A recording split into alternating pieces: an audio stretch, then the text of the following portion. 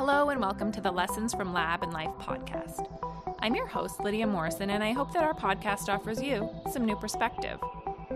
Our podcast today focuses on the value of pursuing a good idea, sometimes even despite the recommendations of your mentors. I'm joined by Ron Weiss, professor of biological engineering at MIT and widely acknowledged as one of the founders of synthetic biology. His lab's work focuses on assembly and delivery of genetic circuits, mammalian synthetic transcriptional regulation, microbiorobotic communication, and in vivo biosensors, all of which seems, quite frankly, futuristic and awe-inspiring. Hi, Ron. Thanks so much for being here today. Oh, pleasure to be here. Thank you. Could you tell our listeners a little bit about yourself and the kind of research that your lab does? Yeah. So I'm actually a computer scientist by training. I got my PhD from MIT around 2001. And as a computer scientist, I was initially interested in things like digital video and internet and searching and things like that. And halfway through my PhD, I decided to switch gears, and rather than programming computers, I wanted to start programming cells. And so I ended up doing a PhD in an area that turned out to be synthetic biology. I then had a faculty appointment at Princeton 2001 to 2009, in which I set up a lab and we did a whole bunch of work in synthetic biology. And then I came back to MIT 2009, a faculty position there, and also created the MIT Synthetic Biology Center. And so that's basically what occupies most of my time, is doing synthetic biology.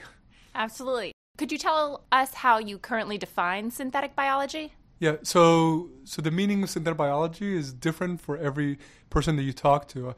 I would say for me, synthetic biology really started as this notion of building regulatory devices, characterizing them, and then understanding how to put them together to create systems of interactions. And so the notion of system-level engineering of regulation activities inside the cell, to me, really represents the core of what synthetic biology is. I would say that over the years, the definition kind of for many people has expanded. So whether you're including various kinds of other genetic engineering mechanisms, building various kinds of genetically encoded devices to act as sensors, as regulators, as actuators, and also trying to understand how to apply them to different application areas, whether it's metabolic engineering, cancer immunotherapy, vaccination, and so on. And also, in addition to that, people are looking not just at doing it inside cells, but also people are looking at doing synthetic biology in cell-free systems. People have also termed this notion of creating minimal organisms. Some people view that also as synthetic biology. But it's kind of expanded to include many of the things that we do in biological engineering, like the creating of new biological systems.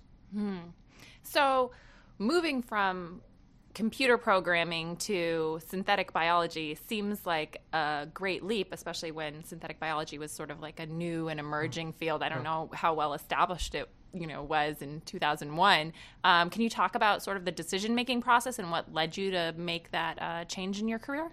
Yeah, so basically I was involved in this project called amorphous computing. And in amorphous computing, this was a computing-based project. And the idea was, can we imagine creating very small computational elements that we can actually embed everywhere, like smart dust, smart paint, and so on. So it's kind of cool ideas about how we can make computing really pervasive and present everywhere. And this was a project that was led by Jerry Sussman, Hal Abelson, and Tom Knight. So these are essentially were my three PhD advisors. And I was trying to figure out, how would we program millions or billions of little computing elements? Like, they're not going to be highly functional. They're only going to be able to interact with their neighbors. So they're going to have a whole bunch of restrictions on them in terms of their power. And I said, what is similar to that? And the thing that jumped right into my mind was biology. So basically, biology, you have a situation where you have millions or billions of little fragile computing elements that interact in interesting ways, and they lead to very robust behaviors. So what I wanted to do is basically look at biology and actually specifically look at embryogenesis and try to understand how processes in embryogenesis can lead me to think about programming amorphous computers.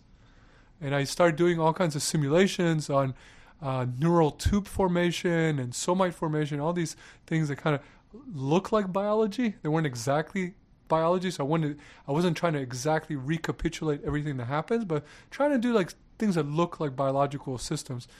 And I remember some days I was thinking to myself, rather than trying to basically understand biology and use that as a mechanism to program computers, I want to actually flip the arrow and take what I know about computing and actually use that to program biology.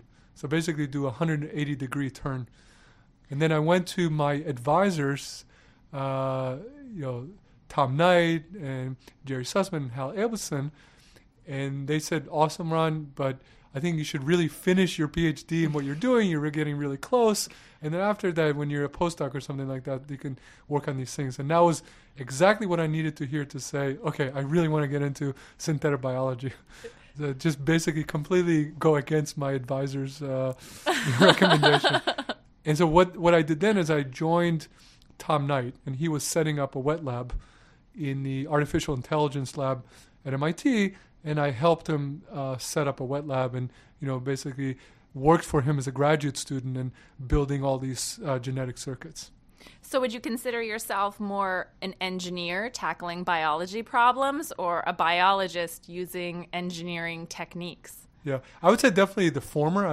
I'm kind of an engineer in passion. So I love to think about how to take things and create new behaviors. This is the thing that really gets me excited. So how can I essentially program new behaviors into either existing systems or create systems with new capabilities? And so I'm, certainly curious about, science and biology, and I am fascinated by how the world works around me, and want to learn about that. But then I want to use that information to figure out how I can create things that have never existed before. That's really interesting. Did you find that as a child you were sort of always extra curious and looking to make those connections between things that maybe seemed unconnected to the visible eye? Yeah, possibly. So I've always been interested in this notion of programming new things. And, even so when I was growing up and computers were not really all that common, and even as like a 7-year-old, I began to program computers and mainframes and use like punch cards in these mainframes. So I was just fascinated by the notion of can we program, either computers or, things around us to do new things.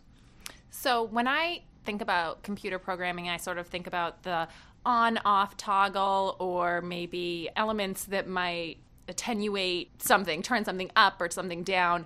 But obviously biology is a whole lot more complex than that. So how is it that you're able to sort of take those on-off principles and move them into the world of biology? And how do you understand sort of the breadth of the changes that you're making when you do modulate one of those things? So I teach a course about that. If you want to, it will just take one semester, and you. Sign me up. Okay, it's online if you want to do. It's Principles of Synthetic Biology. Oh, cool. So it's online on edX, which is a platform, and I co-teach that with Adam Arkin. Awesome. So it's a really fun course, and we have our next iteration, our third iteration of that is going to be this summer.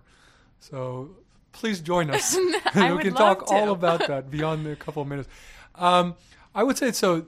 Kind of at a high level, when I started synthetic biology, the first thing I was trying to do is do these kind of on-off systems.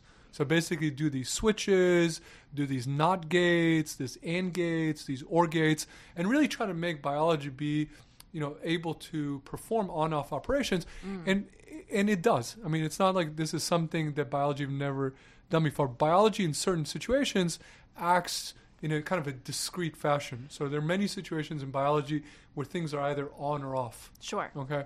And so as an approach, I figured the best place to start is with behavior that I can understand and try to implement that in biological systems while importing and understanding enough about biology and understanding how biology does its on-off and using the principles the biology uses to make on-off gates, switches, functions, use that for my own programming purposes. And so I would say, a good portion, the first maybe 5-7 years that I was working in synthetic biology was really focused on engineering the best on-off systems that we could, and then creating more and more complex on-off systems.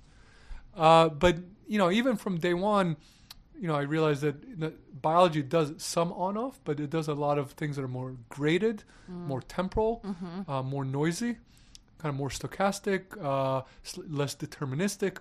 And I felt that once we gained enough understanding of how to control the on-off systems, we would begin to explore kind of the more complex things that biology does, and then begin to try to understand how we can use those for engineering purposes.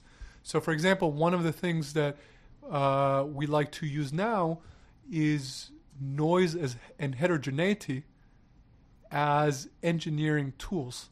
So we have several systems where they wouldn't work otherwise, but by being able to incorporate specific elements of noise and heterogeneity, we can actually take a non-functional system and make it actually functional in the biological context.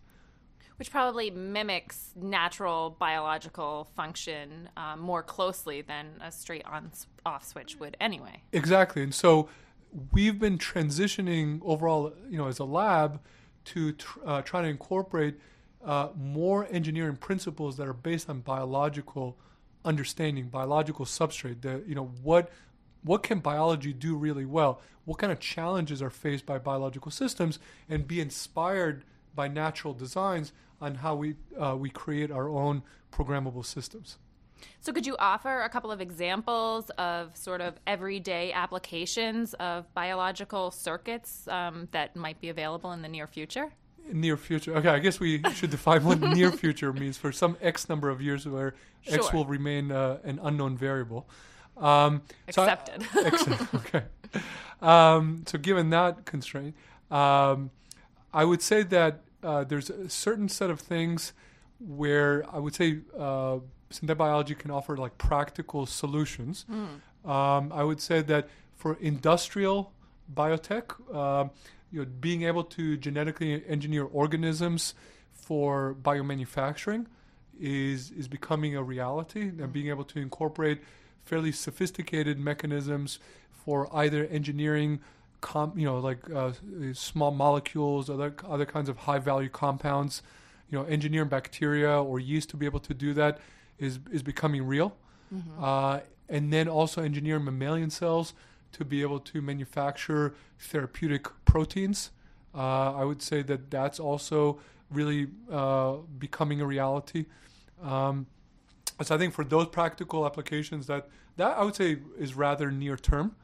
I think the next step would be for synthetic biology to be used in therapeutic applications. So being able to create gene therapies that have on-off switches and safety switches to be able to turn on therapeutic genes inside a human, either to fight rare diseases or even to fight cancer.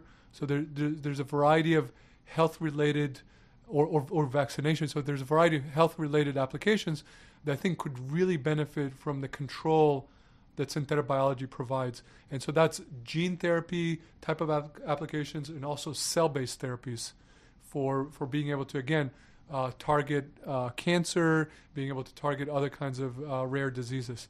So I would say that, that's an aspect of synthetic biology that's definitely moving forward, and you can see almost in the near term that those things are really going to be available and can have a real impact in the world. Now, there's a kind of the longer term vision of, can synthetic biology be used in other environments, in other situations?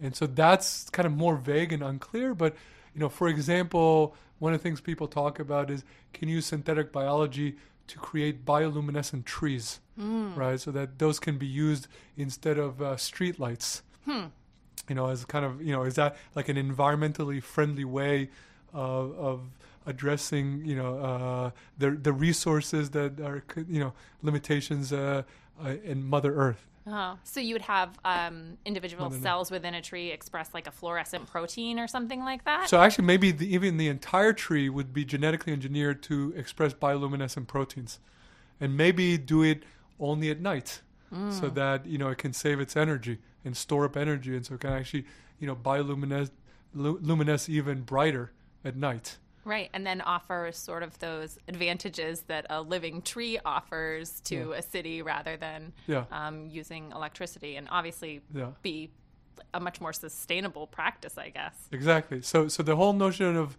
in the environment and sustainability, I think one can think of the kind of fantastic but possibly exciting opportunities for synthetic biology. Can we engineer plants that, can help the environment and can do environmental remediation?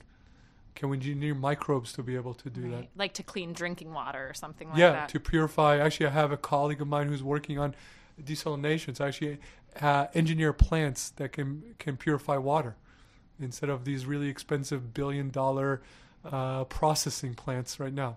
Where I'm talking about actual construction of a building and pipes that do that. Can we get biology to do that? I mean, plants are great. Why not engineer them to help us in further ways? Wow, it seems like there's a sort of a plethora of broad-ranging applications for synthetic biology. So if someone's excited about the topic and wants to learn more or thinks that might be a career for them, how would you suggest that someone sort of start down this career trajectory? Are synthetic biology programs like pretty prevalent across the United States or around the globe? Yeah, so I think the education material is improving, but it's not where it should be yet. So for example, there's some beginning examples of textbooks. I would say, look around. Try to find existing online material. There's actually an increasing amount of online material that's available to help you kind of get into this general area. Another really useful thing is try to find an iGEM team. So iGEM is this international genetically engineered machine competition. So if you're going to certain high schools or certain colleges, they have iGEM teams, or you can form your own iGEM team in high school or in college. That happens all the time. And that's a great way to get introduced into synthetic biology. iGEM is basically this really cool competition where teams of students just get together, learn about synthetic biology, and then come up with their own crazy fun ideas, and then everybody gets together in this iGEM jamboree and people present their ideas to one another. So that's a really fun kind of way to quickly engage yourself with the rest of the community. And in addition to that, there are existing programs, especially in various universities around the country, in other places, Europe, Asia, that Australia, they're really popping up and are looking to develop a curriculum in synthetic biology. So those are beginning to sprout in several places around the world. That's so cool. And just so our listeners know, we'll have lots of links in the transcript of this so they can find resources like your online course and more information about iGEM teams. So one question that I wanted to ask you about, Ron, is the development of organoids. So I just sat in on your seminar and you talked about programming iPS cells, that would be induced pluripotent stem cells, to follow a specific path to a specific lineage to, say, create an organ. Can you tell me a little bit about that story? And then I'd love to know if what we're talking about is like a liver in a petri dish, or if what we're talking about is sort of, like a group of cells that resembles a liver in a petri dish. Yeah. So we're trying to figure out exactly the answer to that, but in terms of a liver in a petri dish, it looks like it actually has structures of an actual liver. Okay. So it's a collection of cells with structures such as vascular networks and bile ducts and things like that actually resemble what you would find in an actual liver in a human being. So what we try to do with what we're calling programmable organoids is this notion of, as you mentioned, the iPS cells, the induced pluripotency stem cells. We take them. And so these are actually, one thing that's interesting about them is they're patient-derived. So you can take any individual and take this person's fibroblasts or skin cells and then reprogram them to create the iPS cells. And so that's a technology that most labs around the world are, essentially able to do. It's not completely trivial, but it's certainly something that's accessible to almost everyone. And so the cool thing is you can take a person's, skin and then reprogram that to iPS cells, and then we come in and we embed further genetic circuits in there that then allow us to take these iPS cells and then develop them into possibly maybe other organs in your body ultimately. And so this would be a genetically controlled iPS cell that basically proliferates. So it begins to replicate itself. And then we embed instructions in there, genetically encoded instructions, that now tell that iPS cell how to develop. So for example, we can tell it now to make a liver. Okay. Now, as you can imagine, making a liver is not so trivial. Yeah, it sounds complex. Yes.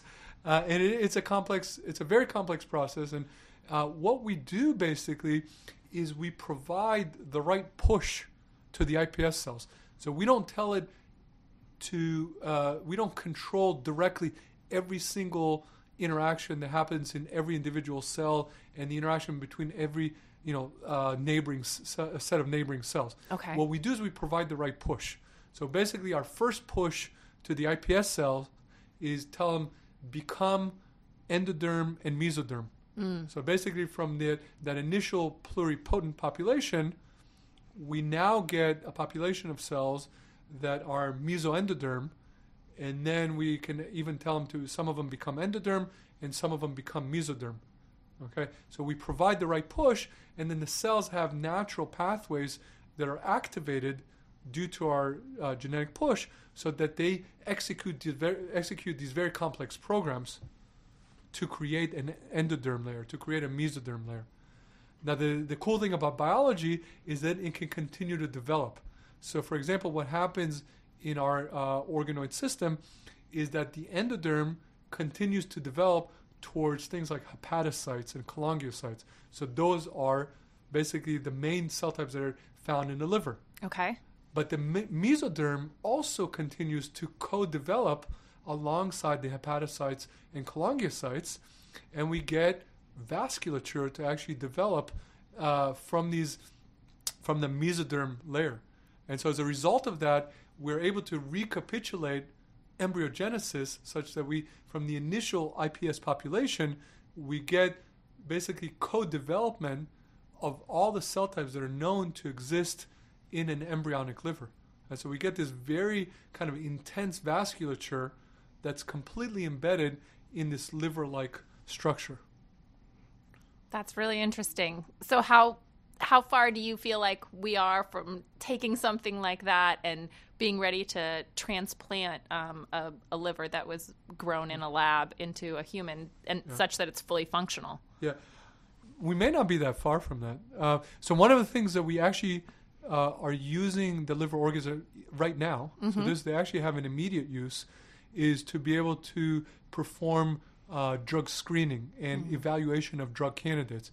So there's a big movement right now in biotech industry and big pharma to be able to use organoids to either replace or augment animal trials. So rather than basically exposing a mouse or a rat to a particular drug candidate and trying to understand how that mouse or rat responds, and does it have safety, does it have efficacy in a mouse, in an animal model, there's a lot of excitement about this notion of being able to create human organoids in a petri dish and basically exposing them to the drug candidates and asking the questions, how does this, human-derived liver, human-derived kidney, human-derived, brain or something like that, how does that respond to particular drug candidates? So that's going on right now. There's an interest right now in being able to use that.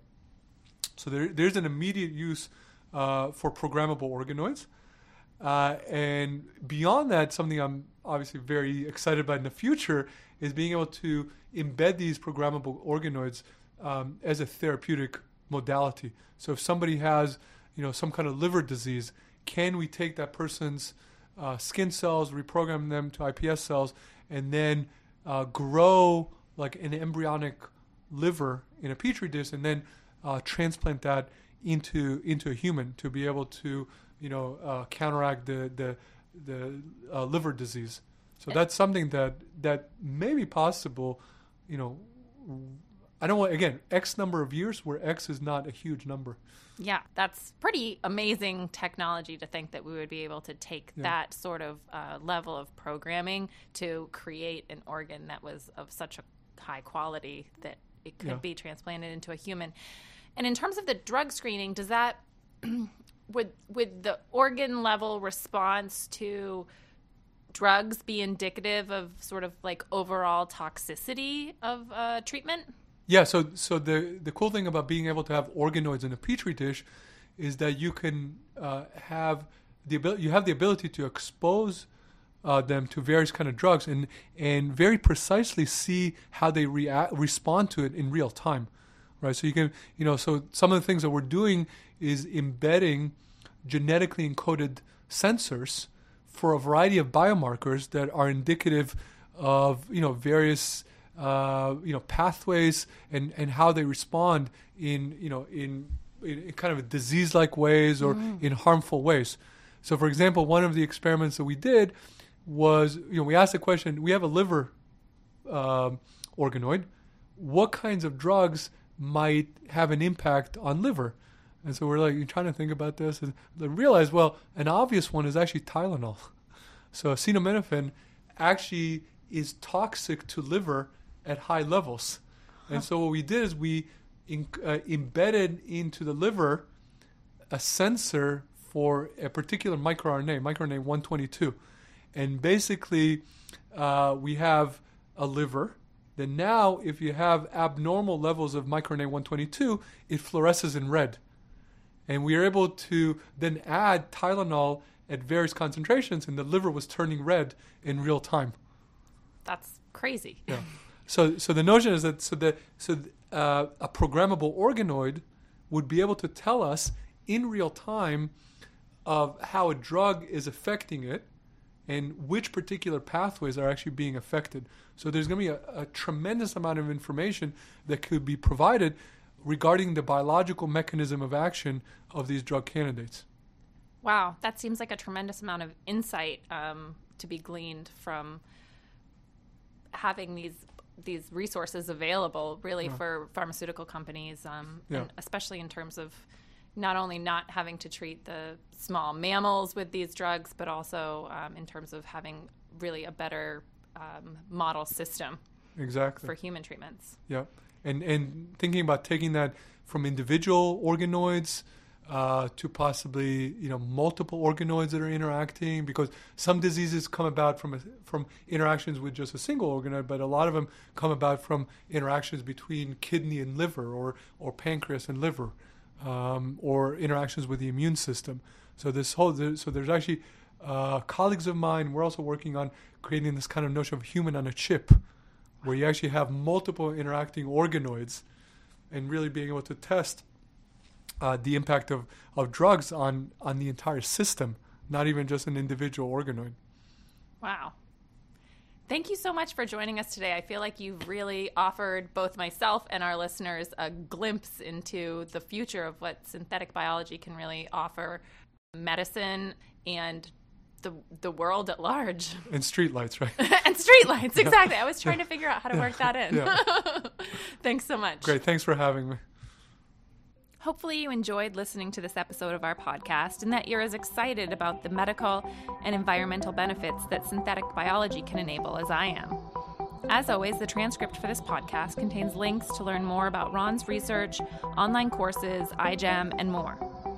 Be sure to tune in next time when I'll be joined by some of the 2019 NEB Passion in Science Award winners who are working to bring STEM education and experiences to children and adults around the world.